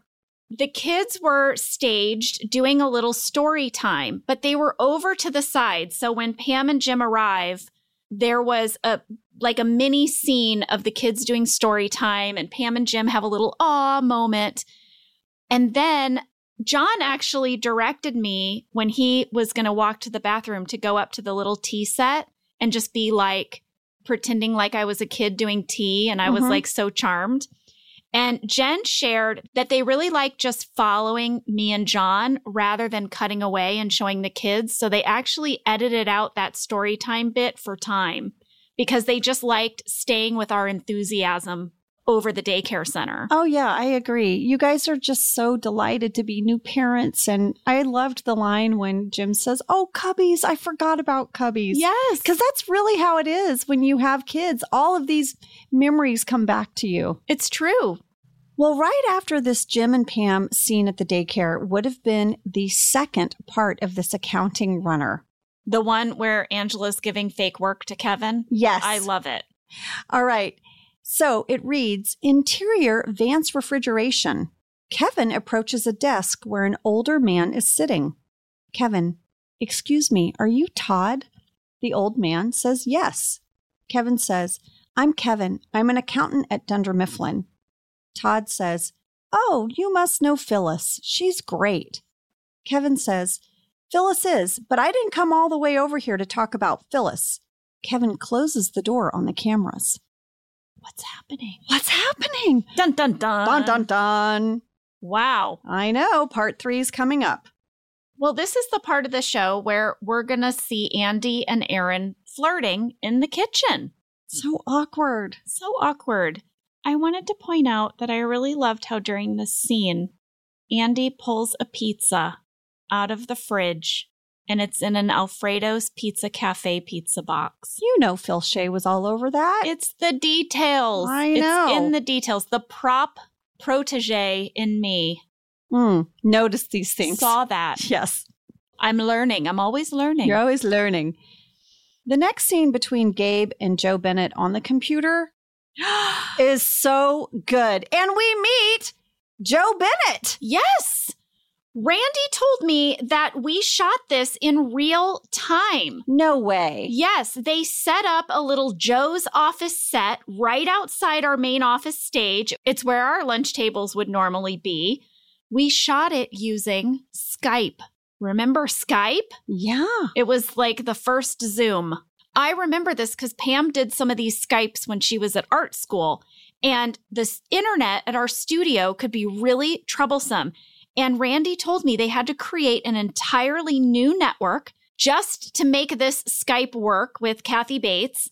And everyone in the cast and crew had to turn off their computers and put their phones on airplane mode. Just to get the signal strong enough. Yes. Otherwise, it would break up. I totally remember that. Well, during this scene, Michael is lurking behind the laptop, and eventually Gabe is going to turn the computer around, and Joe Bennett is going to be like, what's up? Yeah. Hey, fella. She kind of tries to whistle. It's not a weak whistle. It's not a full whistle. It's okay, though. It's okay. Michael says that he doesn't want to do these changes, but Joe says she hasn't seen a company this poorly managed since her grandson's snowball company. Michael says, you know what? Maybe I could speak to Christian Slater. I bet he would know what to do. Michael! Come on. I mean, Michael, do you think Christian Slater is there? He's not there, Michael. He thinks he now works with Christian Slater. He does. He's imagining the Christmas party. Yeah. Joe says, why don't you take till the end of the day to decide if you can apply these changes? And Michael's like, I don't need to think about it. I know I can't. And then she says, I think you should take till the end of the day. And then it becomes very clear that if the answer isn't yes, he'll be fired. Out. Yeah. God, it's some great managing. I mean, I know. Joe Bennett is your kindred spirit. It's true. Michael's going to drive out of the parking lot, but not before he tosses his aluminum Sabre water bottle out the window. Yes, and it hits Stanley's windshield. Of course. I asked Randy Cordray, how did we do this broken window gag? And he said that the windshield was pre-broken. I don't know if you notice, but you don't ever see the water bottle hit the windshield. You hear it, and then he drives by and you see it's broken. They did that because it was just too hard for Steve to throw a water bottle with such force that it would actually crack a windshield. And accuracy, if we learned anything about that watermelon on the trampoline. Oh my gosh, so many takes of watermelons. Randy said they just added a sound effect in post-production and it really works. Back at the daycare, Jerry, the daycare director, is going to introduce himself. Oh my gosh, Jenna, John's performance is so good in this scene. Of course, he gives Pam a look like, yeah, that's the guy. That's the one I walked in on. And he cannot pull it together. He keeps putting his foot in his mouth. Jerry goes to take a call and Pam's like, listen, you need to get it together. So John said that he doesn't remember giving any pieces of direction, but he did give me a piece of direction in this scene. And I was so delighted to get it. He said that I should try saying that line. And that's the most awkward solution to the problem, like a game show host might say it. Oh, isn't that a fun thing to play with? It is. And it was very not sort of what Pam normally sounds like. I loved it. I did too. I thought it was so funny. So let's continue on here. And Pam and Jim are going to be sitting in Jerry's office and they're having their interview. Oh my God, the scene is so good. It's so funny. It's so funny. Everyone plays every moment perfectly. Jim is going to ask about switching some holiday time. Yeah, what's their flexibility when it comes to, vacation time? And Jerry says, you know what? If you get in, we can discuss that. And Pam is like, is this because he walked in on you in the bathroom? She just calls it out. She does exactly what Jim was going to do. And she was like, no, don't do that. That'd be awkward. But clearly it needs to be said. Right. I'm with Pam here. And Jerry's like, you told her? Like Jim and Jerry don't even know each other, but Jim broke some guy code. I know. I love it because Pam is like, it seems like this isn't going well, but it should be going well because we're really nice people. And Jerry says, you know what? Have you ever considered that you're not as charming as you think you are? Ouch. Whoa. Ouch. And Pam's like, no. Pam's like, I think we are as charming as we think we are. And Jim's like, why didn't you just lock the door? Yeah. And he's like, there's no lock because of the kids. Well, I'll have you know I've been in that bathroom at that daycare center. There is a lock. It's up real high. Right. That's what you do. Right. You put it up real high. That they can't reach it. My all-time daycare favorite moment might be at the end of the scene when Jim says, anyone could have walked in there. And Jerry just goes, story time. Story time is when Jerry poops every day. Yeah. No one's around. No one's coming It's in story during time. story time. Well, have you know, at 15 minutes, 25 seconds, you can see kids out the door over John's shoulder. So they are there. Just proof of child. Proof of child. Also, this whole storyline of Jim walking in on the guy in the bathroom was based on a real life moment. This is so good, Jenna. You have to tell it. From our writer, Halstead Sullivan. Halstead and Warren both brought so much of their personal stuff. I know. Halstead said he was on a college tour with his father, and they were visiting Williams College in Massachusetts. And the admissions office was a small house that had been converted into offices. And while Halstead was waiting for his interview, he decided maybe he should run to the bathroom really quickly. So he went to the bathroom, which he described as just a typical bathroom that you would find in any house. He opened the door and he said, quote, he was suddenly face to face with a man sitting on the toilet who said, hello. Halstead said, I am so sorry, closed the door, went back to wait for his interview. A few minutes later, when he was escorted to his interview, the man from the toilet was his interviewer. No. Yes. Oh, my Lord. Halstead said he was only 17 at the time, and he, couldn't get out of his head during the interview. It's all he could think about was that this was the man from the toilet. He said he assumed that he flubbed the interview, so he didn't even end up applying to the school. Oh, he didn't even apply? No, he just scratched it off his list. He said years later, he pitched it as a storyline on The Office, to which I said, I just love how you guys brought these real life moments from your life, how they make their way onto the show. And he said, you know what? You make all kinds of confessions when it's midnight and you're just trying to think of a story so you can go home. And I thought, what fun would it be to be in the writer's room at midnight, 1 a.m.? 11:45, it goes down. What is being told? What is being said? So much. Well, Michael has decided to go to the one man he thinks has all the answers.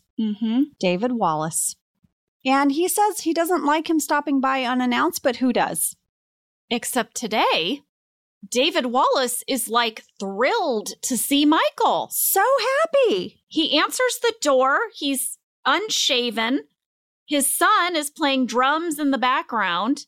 And David's says, come on in. Let's have lunch. Amazing. At 13 minutes, 43 seconds, when you see that establishing shot of David Wallace's house, you'll recognize it. We've been there before in the show. Per Randy Cordray, we rented this house for the day, and it was in Encino, California. Lady, did you just give us a location alert? Oh, I guess I did. Wow, well done.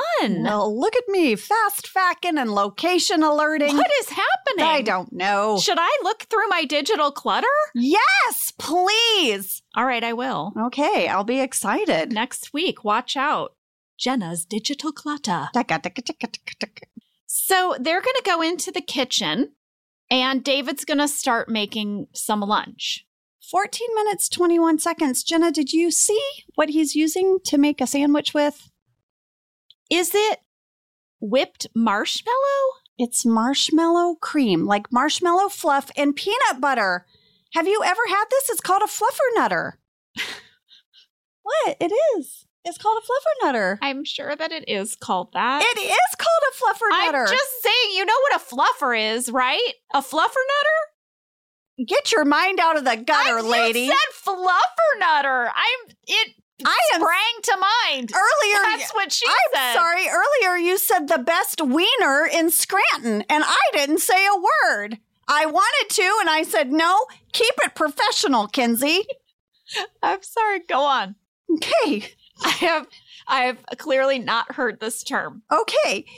Well, the first time I ever had a fluffernutter was in Connecticut.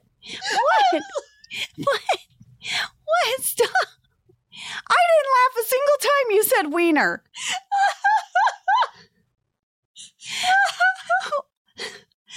All right, we have to pause while my friend gets it together. Okay, go ahead. You had a fluffernutter in Cleveland. Where were you? Connecticut. Connecticut. My first fluffernutter was in Connecticut. I was visiting family with the Liebersteins. Sorry. I'm sorry. Am I the only one? Sam, please. Help me. My gosh, Cassie is fine. Okay, go ahead. You had a fluffernutter in Connecticut with your whole family. With Warren and Paul Lieberstein. Oh, God. Okay. I had to know more about the sandwich. It's delicious. It's marshmallow cream and peanut butter. Okay. I was like, I've never heard of this. Is it an East Coast thing? And guess what? It is. Really? According to the internet, it's marshmallow cream and peanut butter. But marshmallow cream, one of the main ingredients of a fluffernutter, was invented in the early 20th century. Archibald Query invented a cream he called marshmallow cream in Somerville, Massachusetts in 1917. And during World War I, Emma Curtis published a recipe for what she called the Liberty Sandwich, which was peanut butter and her snowflake marshmallow cream on oat or barley bread. The recipe was published in a promotional booklet and sent to customers and may be the origin of the fluffernutter sandwich. I have used this marshmallow cream like when you make Rice Krispie treats. Of course. It's like a hack. It is. You don't have to melt a bag of marshmallows. The sandwich made with peanut butter and marshmallow cream continued to be eaten, but was not called a fluffernutter until 1960, when an advertising firm that was working with this company, Durkee Mower, that owns marshmallow cream, thought it might be a more effective way to market the sandwich. The sandwich has close ties to New England and Massachusetts, particularly Somerville. In fact, Somerville holds an annual festival called What the Fluff. Oh, okay. Got anything nasty you want to say about their festival, Jenna? No. Sam is giggling. The festival incorporates music, visual arts, games, and a cooking contest based around fluff and fluffernutters. And October 8th is National Fluffernutter Day. Wow. There you go. Here's what I'm wondering. Mm-hmm. When did the term fluffer come around? Does it predate or postdate the advertising agency's naming of this sandwich? Well, it was named in the 60s. I'll let you go down that rabbit hole. I'll let you Google fluffer origin. I'm curious. I mean, you know, I feel like fluffers were around in the 70s. So maybe fluffernutter predates it. So it's an unfortunate thing for the sandwich that there's another maybe meaning. And for the record, I'm giggling. You were familiar with a fluffernutter, right? This is something you knew? The sandwich. Yeah, but you were not familiar with a bagel. I was by this time. For the record, that's why I'm giggling. No. For the record, I didn't know what a fluffernutter or a bagel was. At all. They were all East Coast things, and I didn't know about them. I found out about a fluffernutter after I knew what a bagel was. Got it. I would love a segment where you just reveal foods that you came to know later in life. Well, clearly you're coming to know a Fluffernutter later in life. I am. I didn't know about this sandwich. I knew about a Fluffernutter before you did. Just put it on record. It sounds maybe gross, but does it so taste good? It's so good. I want to put a sliced banana on it. Yeah, Have why you not? tried that? No, but I'm sure you'd love it. I bet at that festival they deep fry them too. At What the Fluff? Yeah, a deep fried Fluffernutter. I bet it's good. Back to the episode, one of my favorite exchanges of dialogue happens in this kitchen. Okay.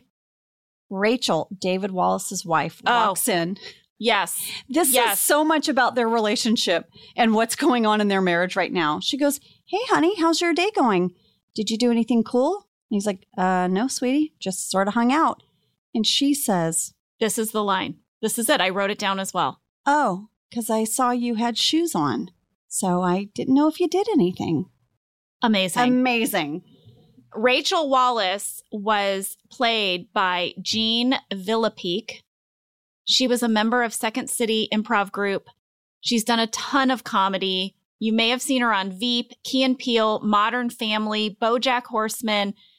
She's also a regular on AP Bio. I loved how she clocked the camera as she walked into her kitchen. Mm-hmm. She's walking, she's like, oh, hi, honey. She's also so happy to see Michael. Oh my gosh. What a switch. I know, right?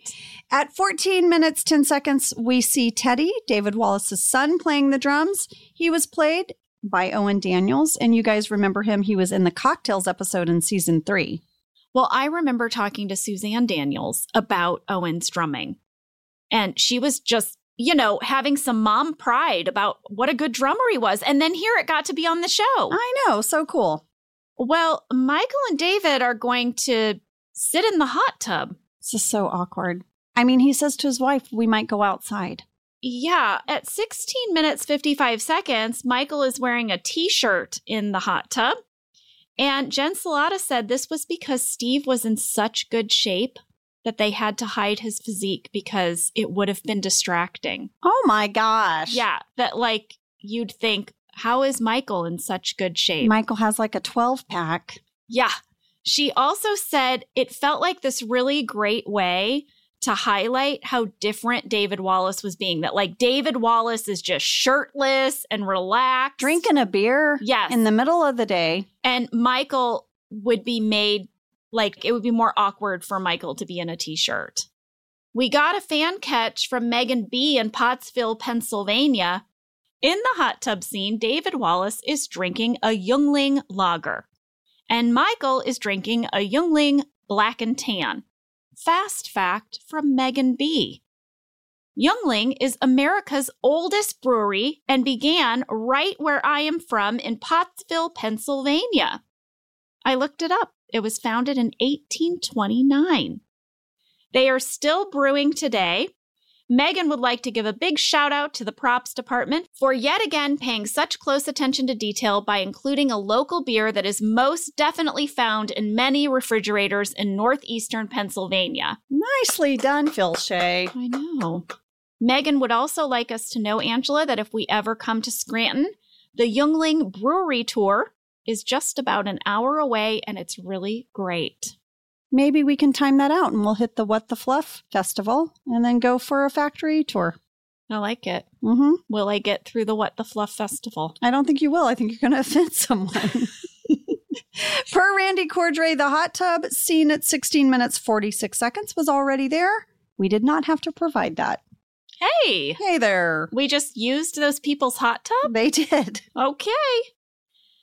Well, in this hot tub scene, Michael is trying to get David to, give him ideas on how to deal with Saber, but David is thinking about something else. He's thinking about a new company that he wants to start. It is a shop vac that will suck up kids' toys.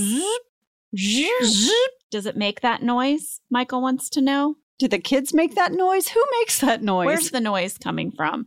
And he tells Michael it's called Suck It. Writer Jen Salata told us that it was her mom that came up with the idea for Suck It. Come on. Yes, Jen Salata's mom had this idea. She thought it would be a very fun way to teach kids how to pick up their toys. That is adorable. So when she needed an invention for David Wallace, she thought of her mom's idea. And she said she thought it was perfect because since he's been home with his kids more often, he was probably frustrated with seeing their toys everywhere. It felt very organic. But how adorable is that? So cute. Well, lady, I decided to Google, how do you suck up toys? Okay. I found an article by Newsweek in March of 2022. It talked about a guy who built a real-life suck-it for Lego pieces.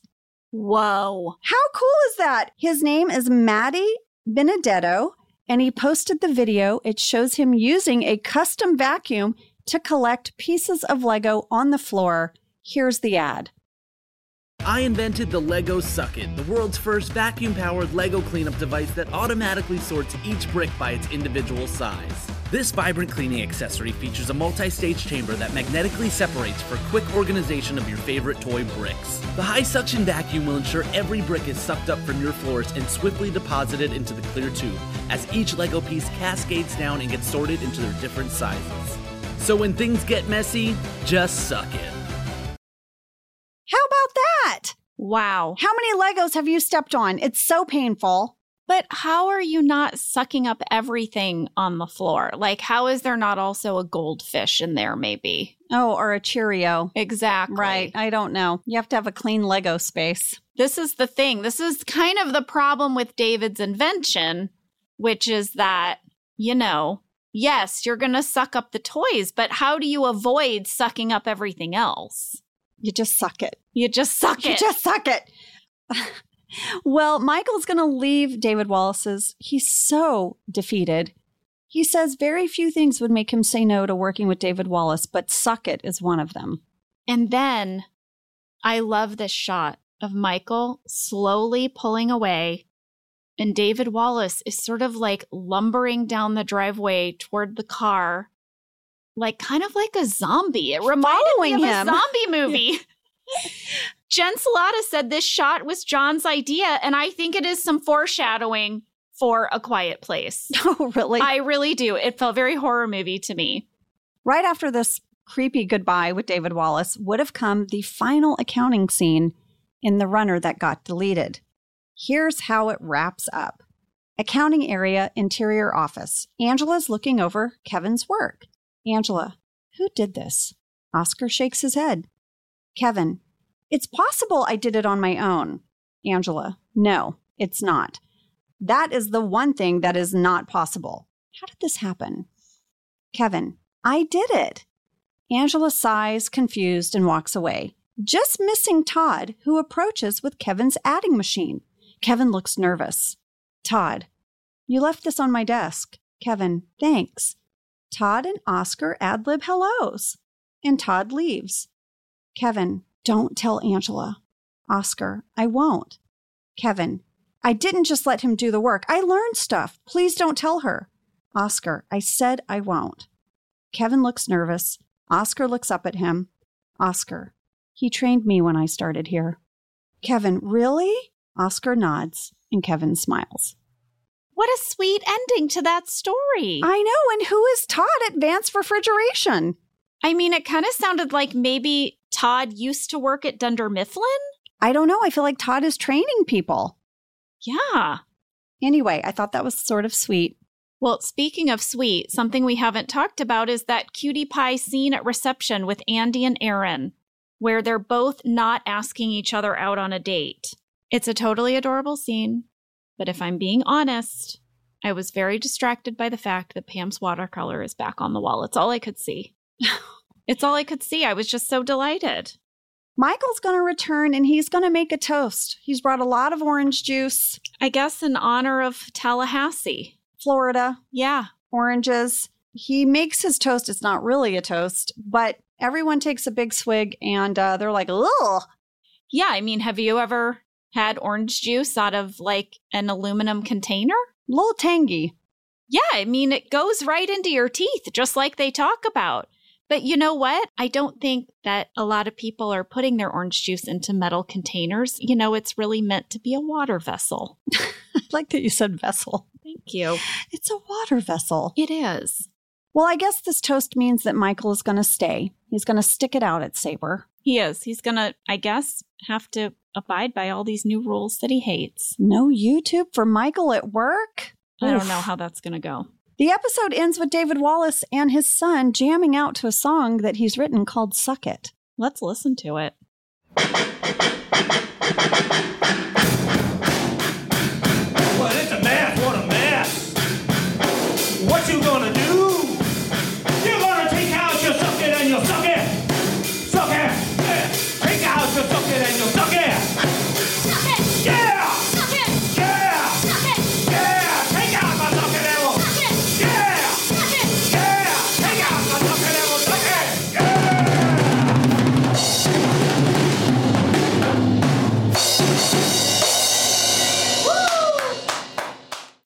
Oh, and Daniel's on the drums. Oh, man. We got a fan question from Donna in Newport News, Virginia. Please tell us everything about the Suck It song at the end of the episode. How much was improvised? I will tell you, Donna. The lyrics to Suck It were written by Warren and Halstead. These guys really were our go-to guys for song lyrics. And then I reached out to Andy Buckley, who plays David Wallace. He said that Warren and Halstead faxed him the lyrics the night before. Old tech alert, Angela. Faxed. Yeah. They faxed them. He went over them that night. He went over them at lunch the next day. That's when he was able to kind of fiddle around on a keyboard. Andy said he only knew about 3 chords on a keyboard, but he did his best. They did not shoot this until the very end of the day. They only had 3 minutes before they went into overtime. 3 minutes? Yes. No messing up. Yes. He said it all came together when Owen started playing the drums. It was kind of a magic moment. They got it in 3 takes. He said that the whole shoot day was a total blast. He loved John as a director. He said John just had tons of positive energy. And that John and Jen Salata worked so well together. He sort of remembered that someone would do a take and then you'd see them kind of huddle and giggle and then they would come over with some great idea. That's my memory too. Same. Andy said that inevitably, if he is walking through an airport or some public place, there is always someone who yells out, "Suck it!"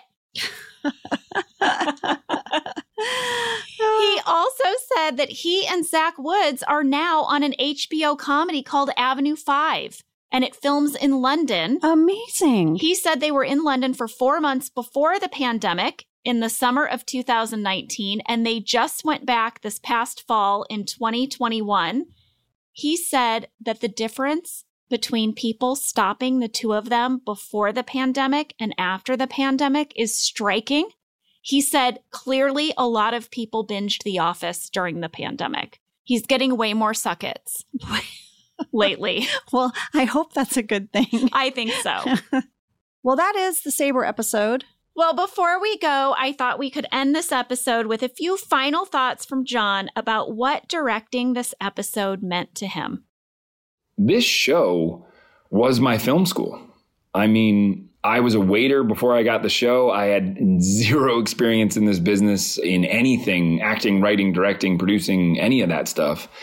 And there it was right in front of me. I was somehow lucky enough to drop right into the most immense pool of talent that I could ever ask for. From that insane group of people that we had as our writers, a group of people that hadn't been assembled like that in a long, long time, I guess. And, you know, in a lot of ways, probably hasn't been assembled since. So from writing, I got to understand what it meant to not only write well, but to have fun with it and to have this drive to do something great. I remember going up to the writers' rooms every now and again if I had a break between scenes or something and, you know, watch them all come up with an idea. And the idea was almost like you could visualize a balloon in the air and 12 to 14 people were making sure it didn't touch the ground before they had investigated every single possibility of how to make it work and how to make a joke work or an idea work. And even if it didn't end up working, they still put it on a different board that was like, well, it's not working today, but maybe it'll work again on another day.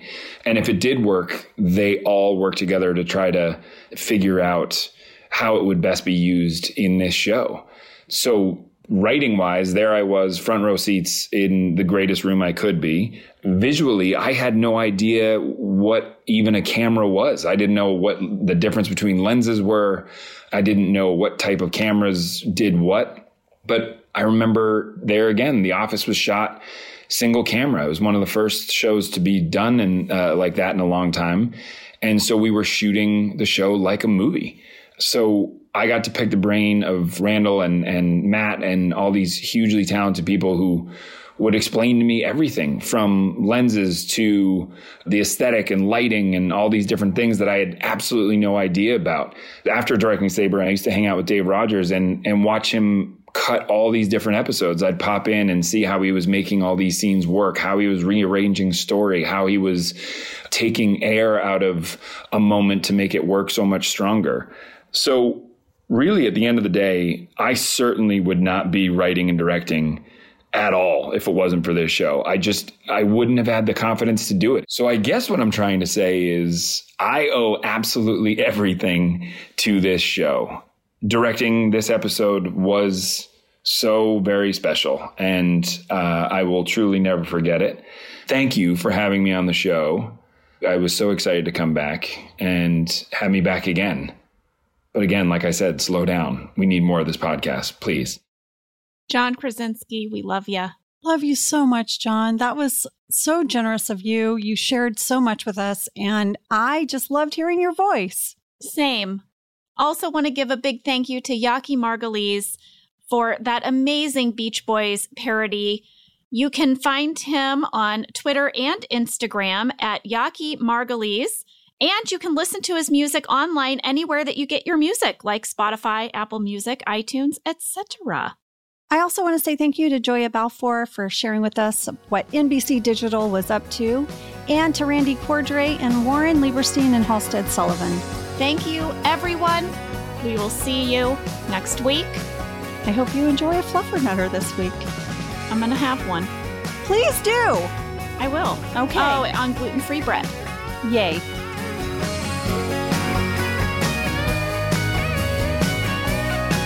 Thank you for listening to Office Ladies.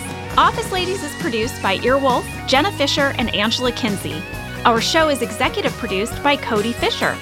Our producer is Cassie Jerkins, our sound engineer is Sam Kiefer, and our associate producer is Ainsley Bubico. Our theme song is Rubber Tree by Creed Bratton. For ad-free versions of Office Ladies, go to StitcherPremium.com. For a free 1-month trial of Stitcher Premium, use code OFFICE.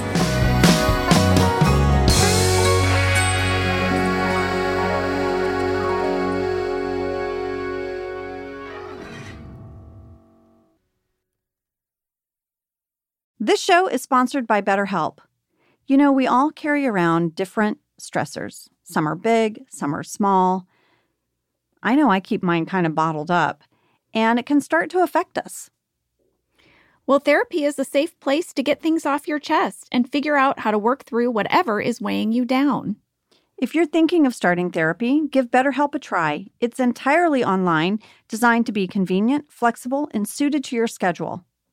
Just fill out a brief questionnaire to get matched with a licensed therapist and switch therapists anytime for no additional charge. You can finally get a chance to talk about all those stressors.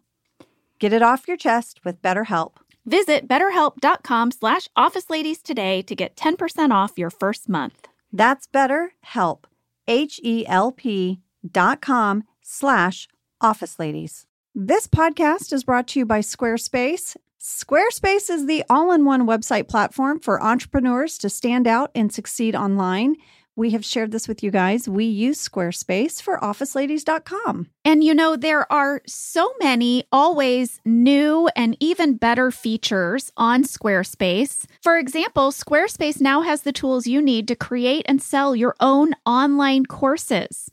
It's called Squarespace Courses, and using this tool, you can create engaging content for your audience and then add a paywall and set the price and start collecting your revenue. So, lady, I could add like a bread making course. to our Office Ladies page. I'm not going to, but I could. You could. Maybe I could add a course where we study hummingbirds. I take it back. Maybe we should have these courses. Turn your creativity into income with Squarespace courses. Head to squarespace.com for a free trial, and when you're ready to launch, go to www.squarespace.com/officeladies to save 10% off your first purchase of a website or domain. That's squarespace.com/officeladies.